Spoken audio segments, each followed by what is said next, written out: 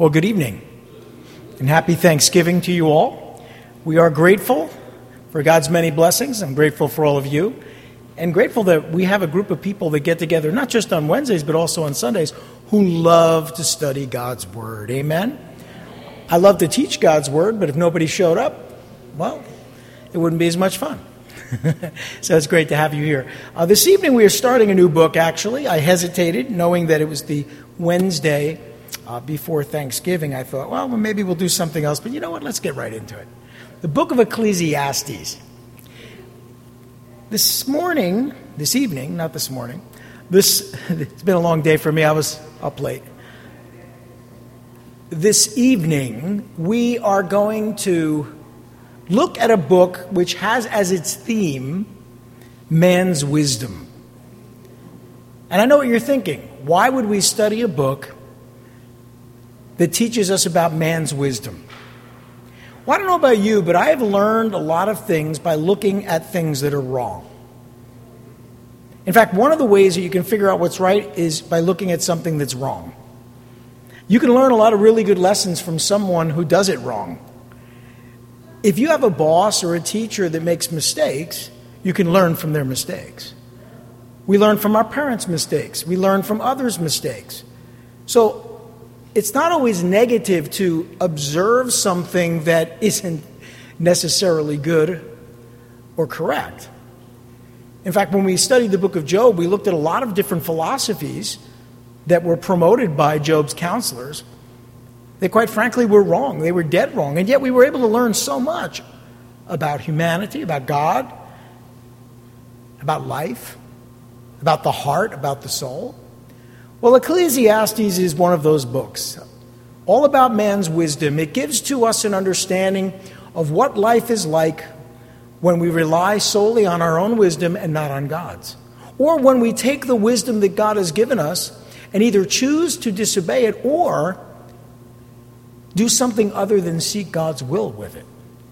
When we do that, we'll experience a life that is meaningless.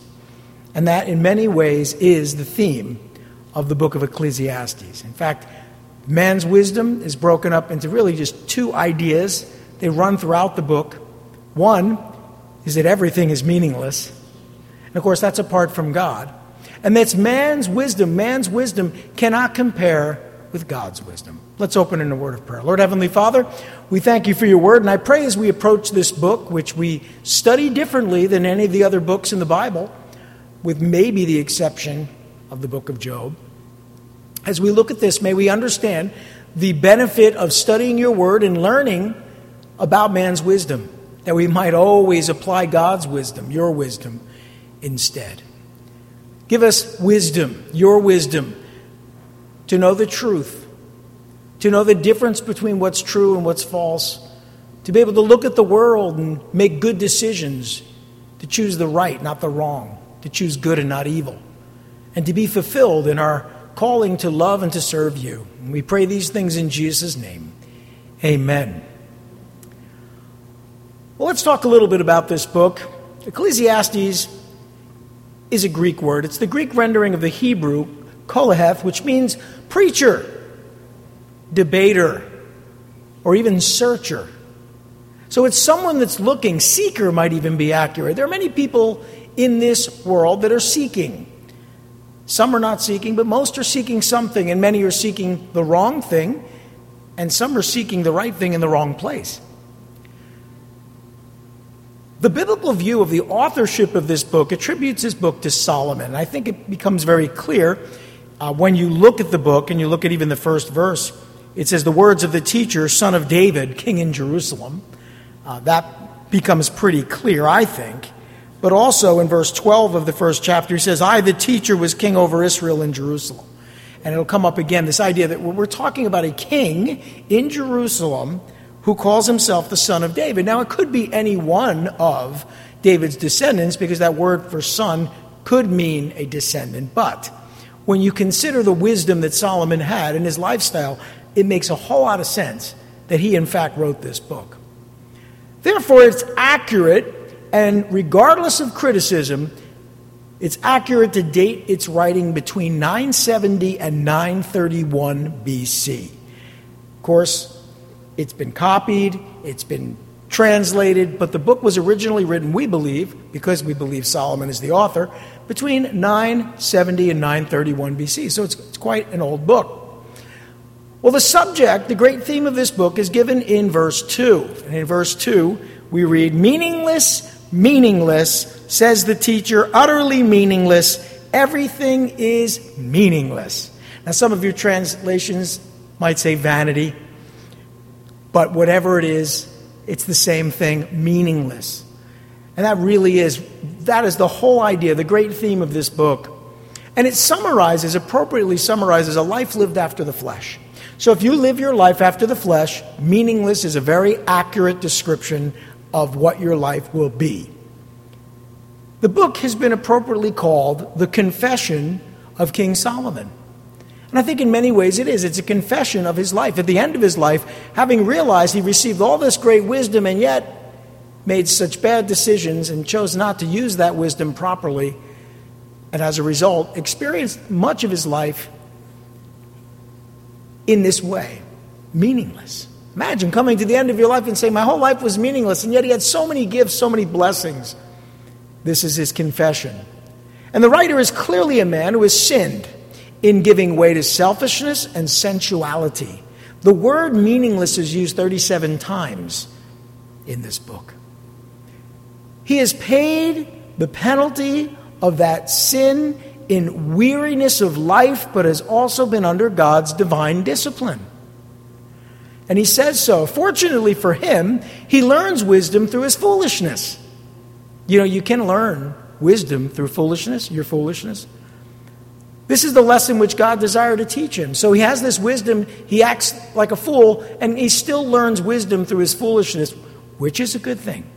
I want you to not necessarily think about all of the foolish things you've done, but certainly you can remember a time where you said foolish things. Every once in a while I'll be just thinking and I'll remember something I said when I was young or did when I was young, and I would say, oh, what a fool I was.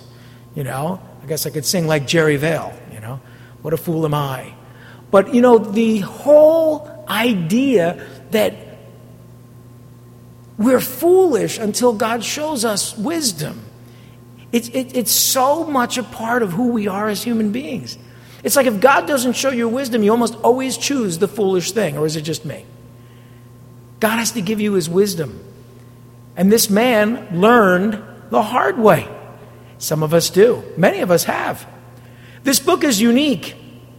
It's unique in Scripture because it is the only book in the Bible that reflects a truly human point of view. Now, the book of Job has human arguments against God's point of view. But the whole book, really just does that. It reflects a human point of view. That's why the theme is man's wisdom, which is meaningless. This book is filled with error, wrong thinking. Well, it's about man's wisdom. Why wouldn't it be, right? It's filled with error, and yet it's wholly inspired. Wholly inspired. Inspiration is not a guarantee of truth. I think that's one of the things we get wrong when we think of the Word of God. The whole of the Bible is inspired. It is. The God-breathed Word of God. And yet not all of it is true, because think about it. When Satan lies in the garden, what he says isn't true, and yet it's the inspired Word of God. When Job's counselors counsel him with counsel that isn't appropriate, it's the inspired Word of God, and yet what they're saying isn't true. When people defy God, and in this case Solomon does the opposite of what he knows is right, and the things he teaches are incorrect, it's still the inspired Word of God, but what he's teaching is still in error. So that's why I think you have to be very careful not to paint with a broad brush and say, and you got to be careful, you don't want to say everything the Bible says is true. We say that often. It's technically not correct. Because when Satan is quoted, he lies. And there are others in the Scripture that lie. It's wholly inspired. And as I've said, while filled with error, this book is wholly inspired. I think you understand the difference. Inspiration, not a guarantee of truth. It merely guarantees the accuracy from a particular point of view. And in this case, this is an accurate point of view, though the teaching is incorrect. God's point of view is always true. Amen?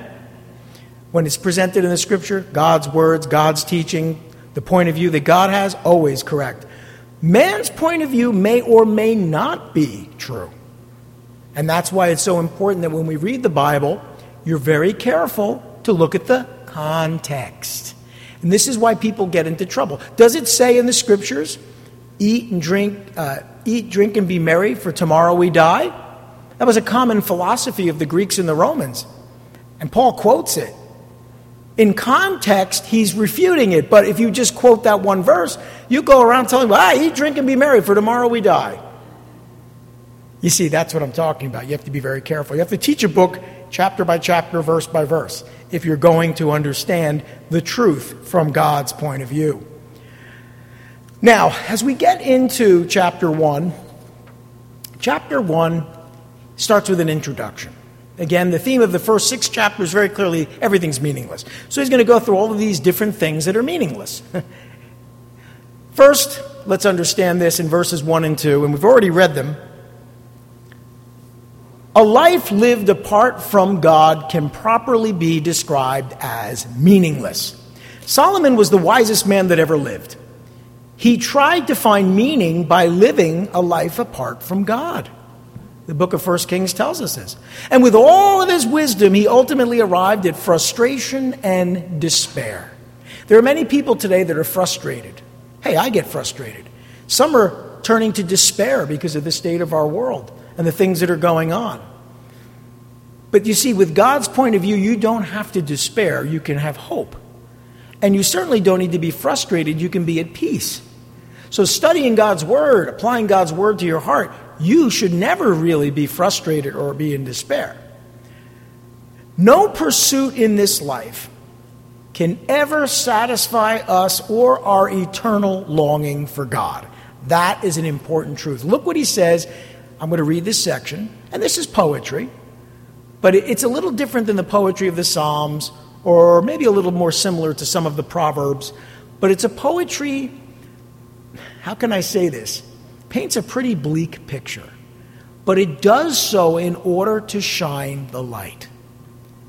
I don't know how else to explain it except that sometimes if you're painting something, you put a black background.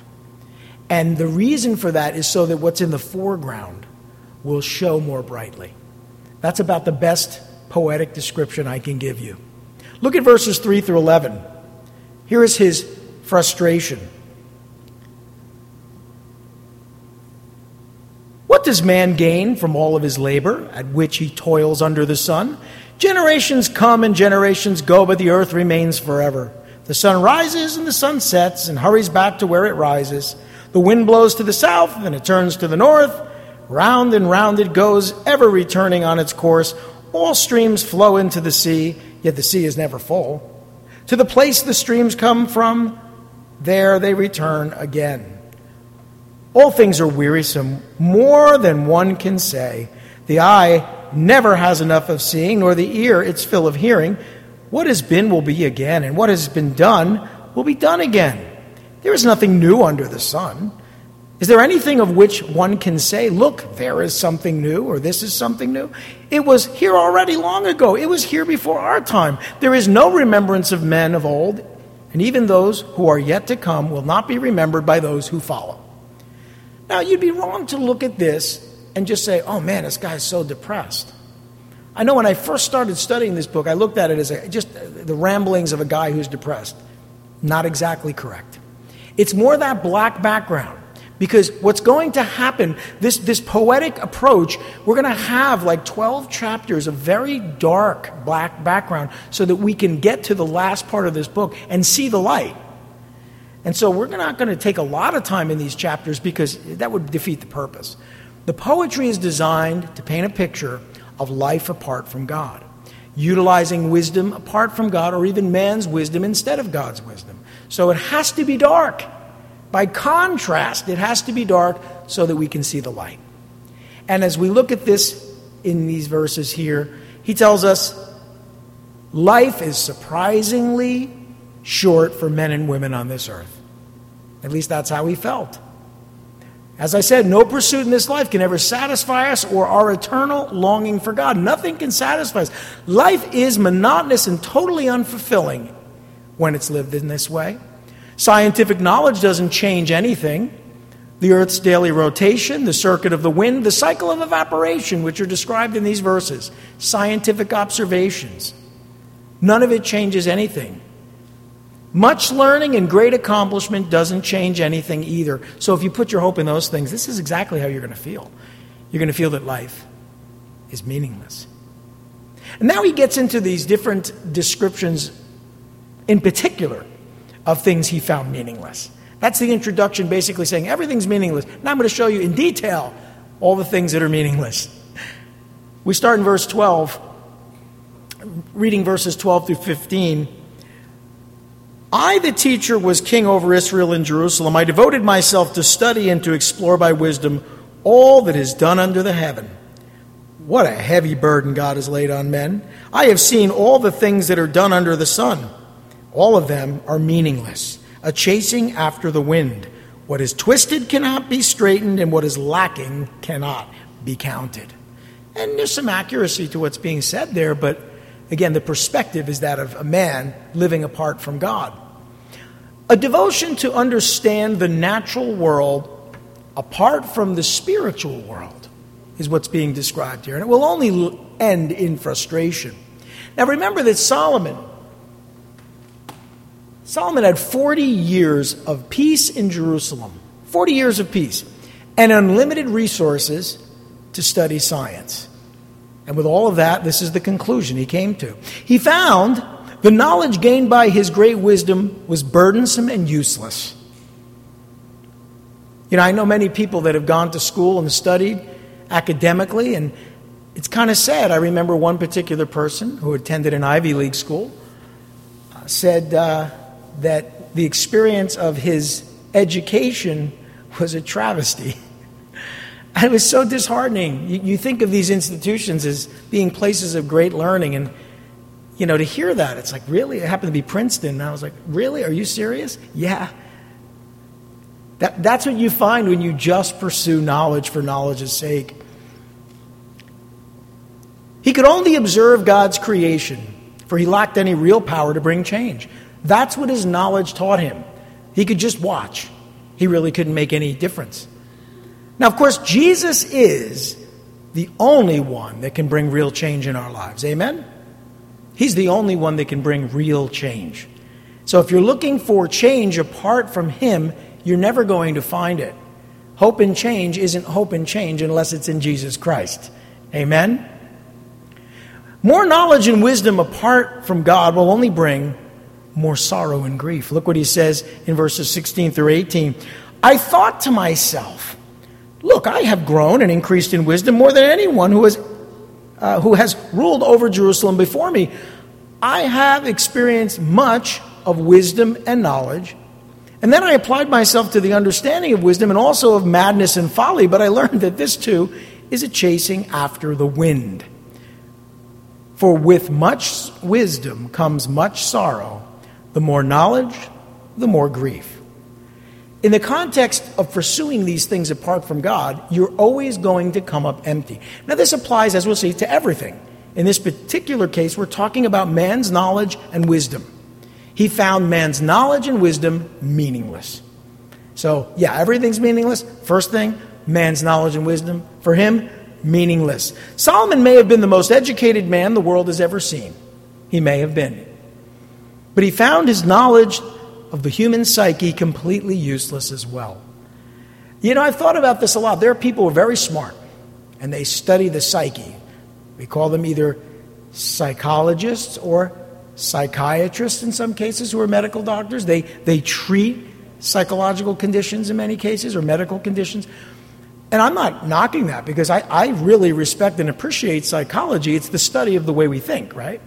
Psychiatry is, again, a medical field, but so there's nothing wrong with that. But when you do that apart from God and a biblical worldview, it's useless. That's the point I guess I'm trying to make. I mean, how are you going to bring any real change apart from Jesus Christ? So you go, you spend all this money, you talk, and then at the end they just basically say, well, this is your problem. Well, thanks a lot. I'm glad I understand my problem a whole lot better, but that doesn't necessarily help me. That's where therapy comes in. Okay? Psychotherapy, if it's based in a Christian worldview, can help you. We talked about this at the men's retreat this year, because our guest speaker was a Christian counselor. It can help you process and work through your issues, but with God at the center of your life. Apart from Christ, you can do nothing. So what? Now we know where all of your issues are, but where's the power for change going to come from? This is what Solomon came to as a conclusion. He found all of this knowledge about the human psyche completely useless as well. And then he could only understand man's thoughts. He couldn't change the way men think. Jesus is the only one that can renew our minds, changing our very thoughts, according to Romans chapter 1, right? Or chapter 12, verses 1 and 2. So think about it. Psychology is good. Wisdom and knowledge is good. Man's knowledge and man's wisdom, it's good. If placed in God's hands, you can find healing and restoration and change. But apart from that, it's meaningless. Like he says, a chasing after the wind, what would it accomplish? Chapter 2. Now in chapter 2, we're going to see two things. That's all we're going to look at this evening. The first is that pleasure and great accomplishments are meaningless as well. There are many people that look to find meaning in knowledge and understanding and wisdom, but there are always those that try to find meaning in pleasure and accomplishing great things. And of course, what Solomon is going to tell us, it's meaningless as well. Again, apart from God, it is meaningless. Look at verses 1 through 3. I thought in my heart, come now, I will test you with pleasure, to find out what is good. But that also proved to be meaningless. Laughter, I said, is foolish. And what does pleasure accomplish? I tried cheering myself with wine and embracing folly, my mind still guiding me with wisdom. I wanted to see what was worthwhile for men to do under heaven during the few days of their lives. So here he's saying, I tried these things to see if there was any meaning in them. By the way, that's like every human being that ever lived. We try these things. We think, I'm going to find meaning in this. I'm going to find meaning in that. I'm going to find meaning in this thing or that thing. And we always come up short. And many people finally come to a place where they look to Jesus Christ. And then they find all the meaning they were looking for in all of those things. And some of those things which weren't sin and destructive, you find meaning in. And the things that are sinful and destructive, you find there's no meaning in, so you don't do them anymore. And this is the process of growing in Christ. But in these first few verses, we learn that a devotion to experience as much pleasure as possible will only end in frustration. Even the most pleasurable experiences become old and tiresome over time. If that weren't true, then why do things always seem to escalate when it comes to sin, especially pleasure? They start out mild, but they always become rather extreme over time because they become old and tiresome. The laughter experienced one day doesn't carry over to the next. I mean, there are times where something is so funny, you think about it and you laugh again. I can think of a few things that have happened, funny things, and if I think about them now, I still laugh. But generally, you laugh today, you're not going to laugh tomorrow necessarily. And experimenting with alcohol and drugs may enhance the experience, and indeed it does, but you may pay the price. In fact, you will pay the price. Man's wisdom only led him to abuse himself as he sought his own personal fulfillment, and his despair over the brevity of life drove him to experiment with his life. There's so many people that are so depressed and in despair over how short life is. Life is short. How many times have we heard that? Life is short. Life is short. And that drives them to try to do some of these things, to try to fill their short life with meaning. And they always come up short. Meaningless.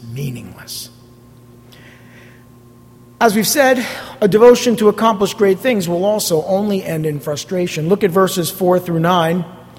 He tells us, I undertook great projects. I built houses for myself and planted vineyards. I made gardens and parks and planted all kinds of fruit trees in them. I made reservoirs to water groves of flourishing trees. I bought male and female slaves and had other slaves who were born in my house. I also owned more herds and flocks than anyone in Jerusalem before me. I amassed silver and gold for myself and the treasure of kings and provinces.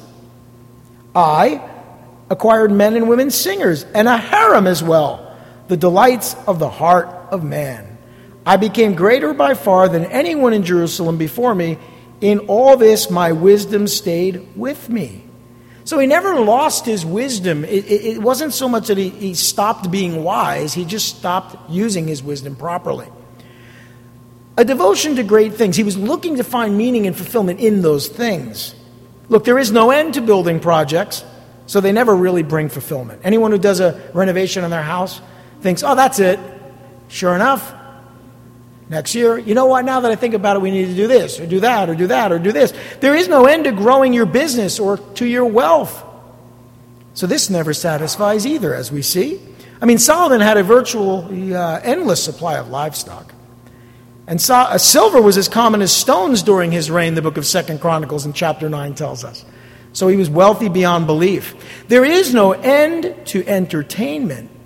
So indulgence only makes one more empty.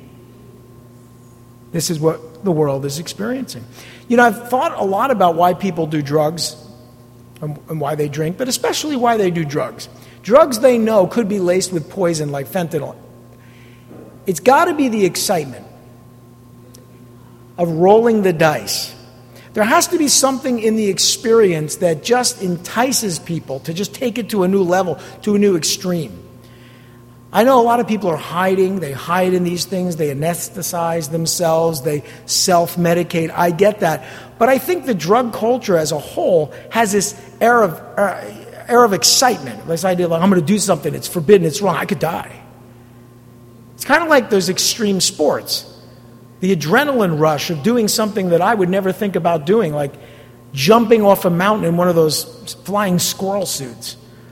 The guy who was like the best at it, like basically invented this sport. I watched a documentary on his life. I found out later he died doing what? Jumping off a mountain in a squirrel suit. Eventually he died. So, you know, I think part of what drives people to try new things and do things at a more extreme level is boredom. And they like the excitement. Maybe not everyone, but many people. We see that was the case with Solomon. Fame and greatness never deliver the satisfaction that one expects from them either. Look at verse 9. He was very famous and great, and yet, with all that wisdom, he was unfulfilled. Then he tells us something, and this is very poetic, the way he says this here. Some of this is spoken in prose, some of it's more poetic, but this particular poetry here I like. I remember memorizing this scripture. I denied myself nothing my heart desired, or my eyes desired. I refused my heart no pleasure. My heart took delight in all my work, and this was the reward for all my labor. Yet when I surveyed all that my hands had done, and what I had toiled to achieve, everything was meaningless, a chasing after the wind. Nothing was gained under the sun. Even in English, that flows very well, poetically. So it really says it all. More pleasure and accomplishments apart from God will only bring despair. The sooner we realize this, the better. Solomon had everything that he ever wanted without limitation, and he found that the reward for all of his efforts and experience was little more than futility. Jesus is the only one that can satisfy our heart's desires. Amen? Filling our very souls.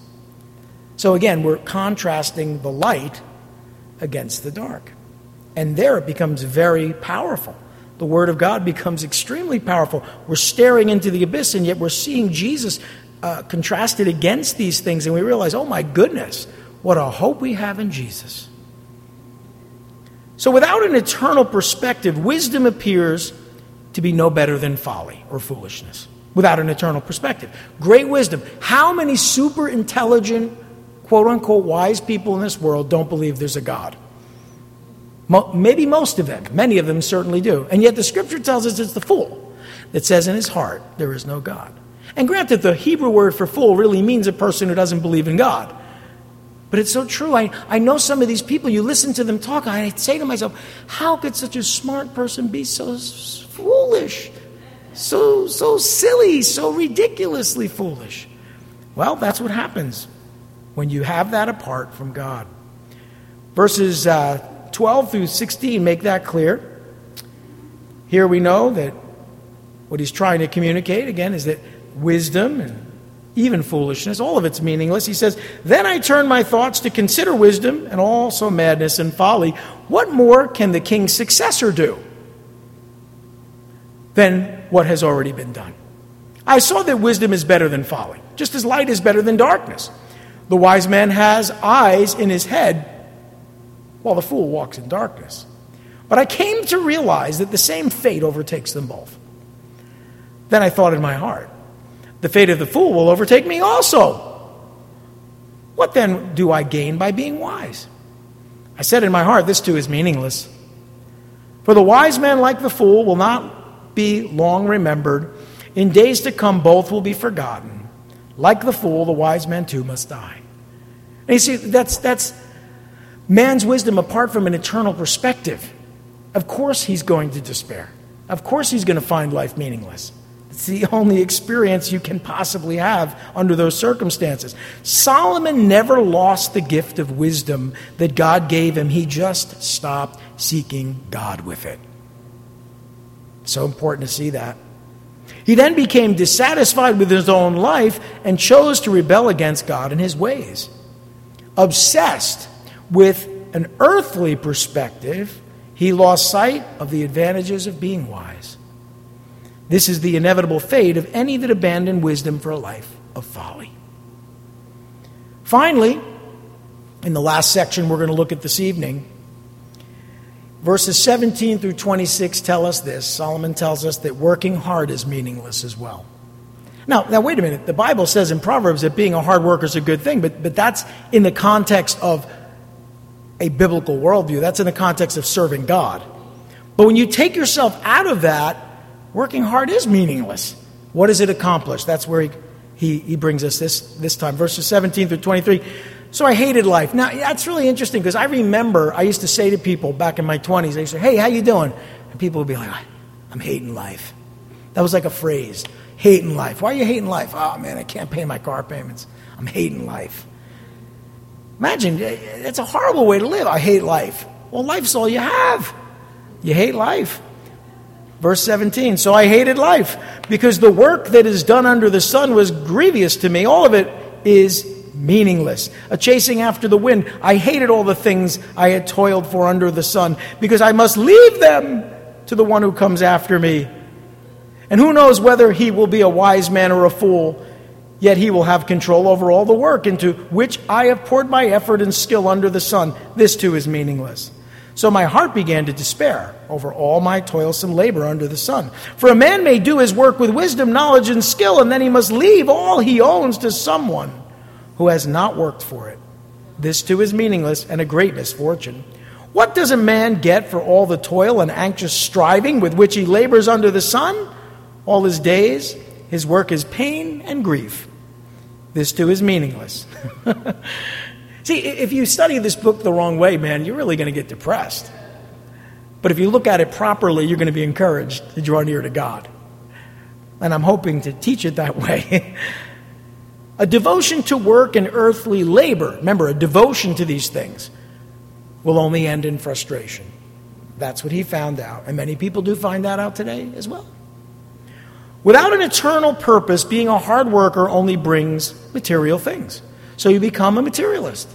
And we all know that where that leads, nowhere. Because you have to die and leave it behind. Solomon was wise enough to know that he couldn't take material things with him in death. He was wise enough to know that.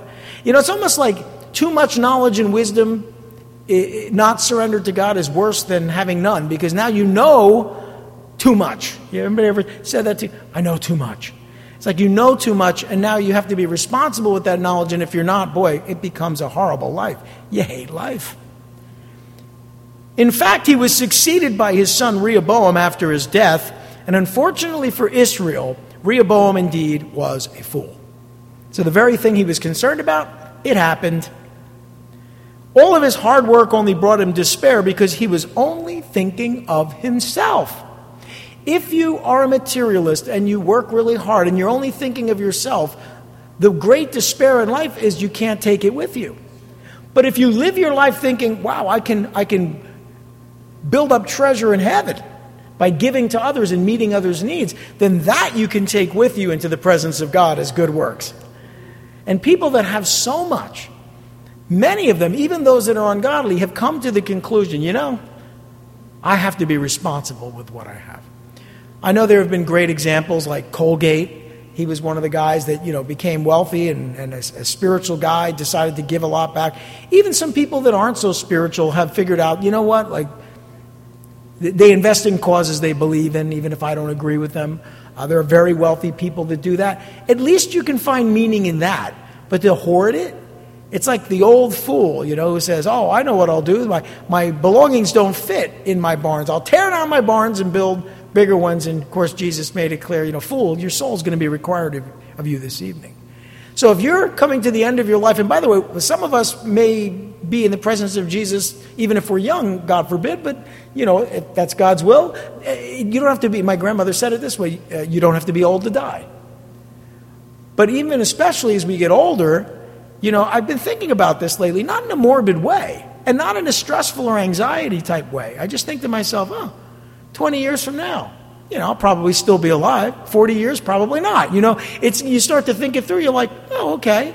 But see, I'm okay because I have a hope, an eternal hope in Jesus Christ. I'm not worried about what's on the other side. And quite frankly, I don't necessarily want to live another 40 years.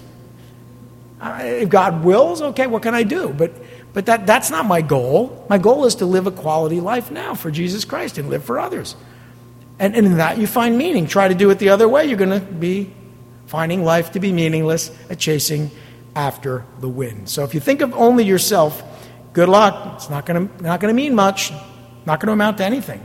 So without the motivation of an eternal reward, hard work just seemed to be a waste of time. And indeed it is in that way. Finally, in verses 24 through 26, this is the conclusion he comes to. And this is a good conclusion. So now he's going to bring us the light against the darkness. Are you ready? Verse 24, a man can do nothing better than to eat and drink and find satisfaction in his work. This too I see is from the hand of God. For without him, who can eat or find enjoyment? To the man who pleases him, God gives wisdom, knowledge, and happiness, but to the sinner he gives the task of gathering and storing up wealth to hand it over to the one who pleases God. This too is meaningless, a chasing after the wind. So you see the perspective. It's a person at the end of their life on the other side, having learned the lesson, looking back and teaching us from their experience. It's not someone promoting incorrect teaching. It's correct teaching when interpreted properly, because he's teaching the consequences of a life lived apart from God, strictly based on man's wisdom, that it's meaningless. And that's true, even though the things he's saying many times don't sound true when they're isolated. In the grand scheme of things, the book of Ecclesiastes is true. Are you with me? It's so important that you understand that.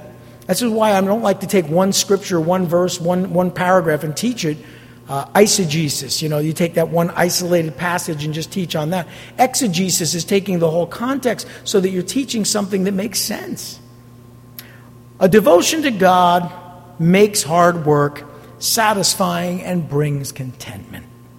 That is true. When we are serving God in our work, we can find tremendous fulfillment in Him. I do, not just in being a pastor, but even in my work when I was in the corporate world. I found tremendous fulfillment. The rebellious sinner forfeits the earthly and eternal rewards of a life lived for God. It is truly futile to live your life apart from Jesus Christ. Amen? Let's pray. Lord Heavenly Father, thank you for your word. Thank you for teaching us what's right and what's wrong. Sometimes we need to look at what's wrong in order to understand what's right. And so, Lord, I pray that you continue to give us wisdom as we study this precious book in your word. May we know that everything apart from you is meaningless, but living for you, that's the purpose of eternity. Worshiping you, that's the purpose that we were built for and made for. And when we step outside of our intended usage, when we step away from the desire to do what you've built us to do, created us to do, made us to do, of course we're going to come up short. So may we live our lives for you, recognizing you came and died on the cross for our sins and rose again on the third day. Lord, that you're coming again to judge the living and the dead, and that as many as received you, to those who believed on your name, you've given them, all of us, the right to be called and to become the children of God. And there's nothing meaningless about that. In fact, all the meaning of the universe can be experienced in a relationship with you through your Son, Jesus. I pray for every heart here and all those listening. May we always live our lives for you. We pray these things in Jesus' name. Amen.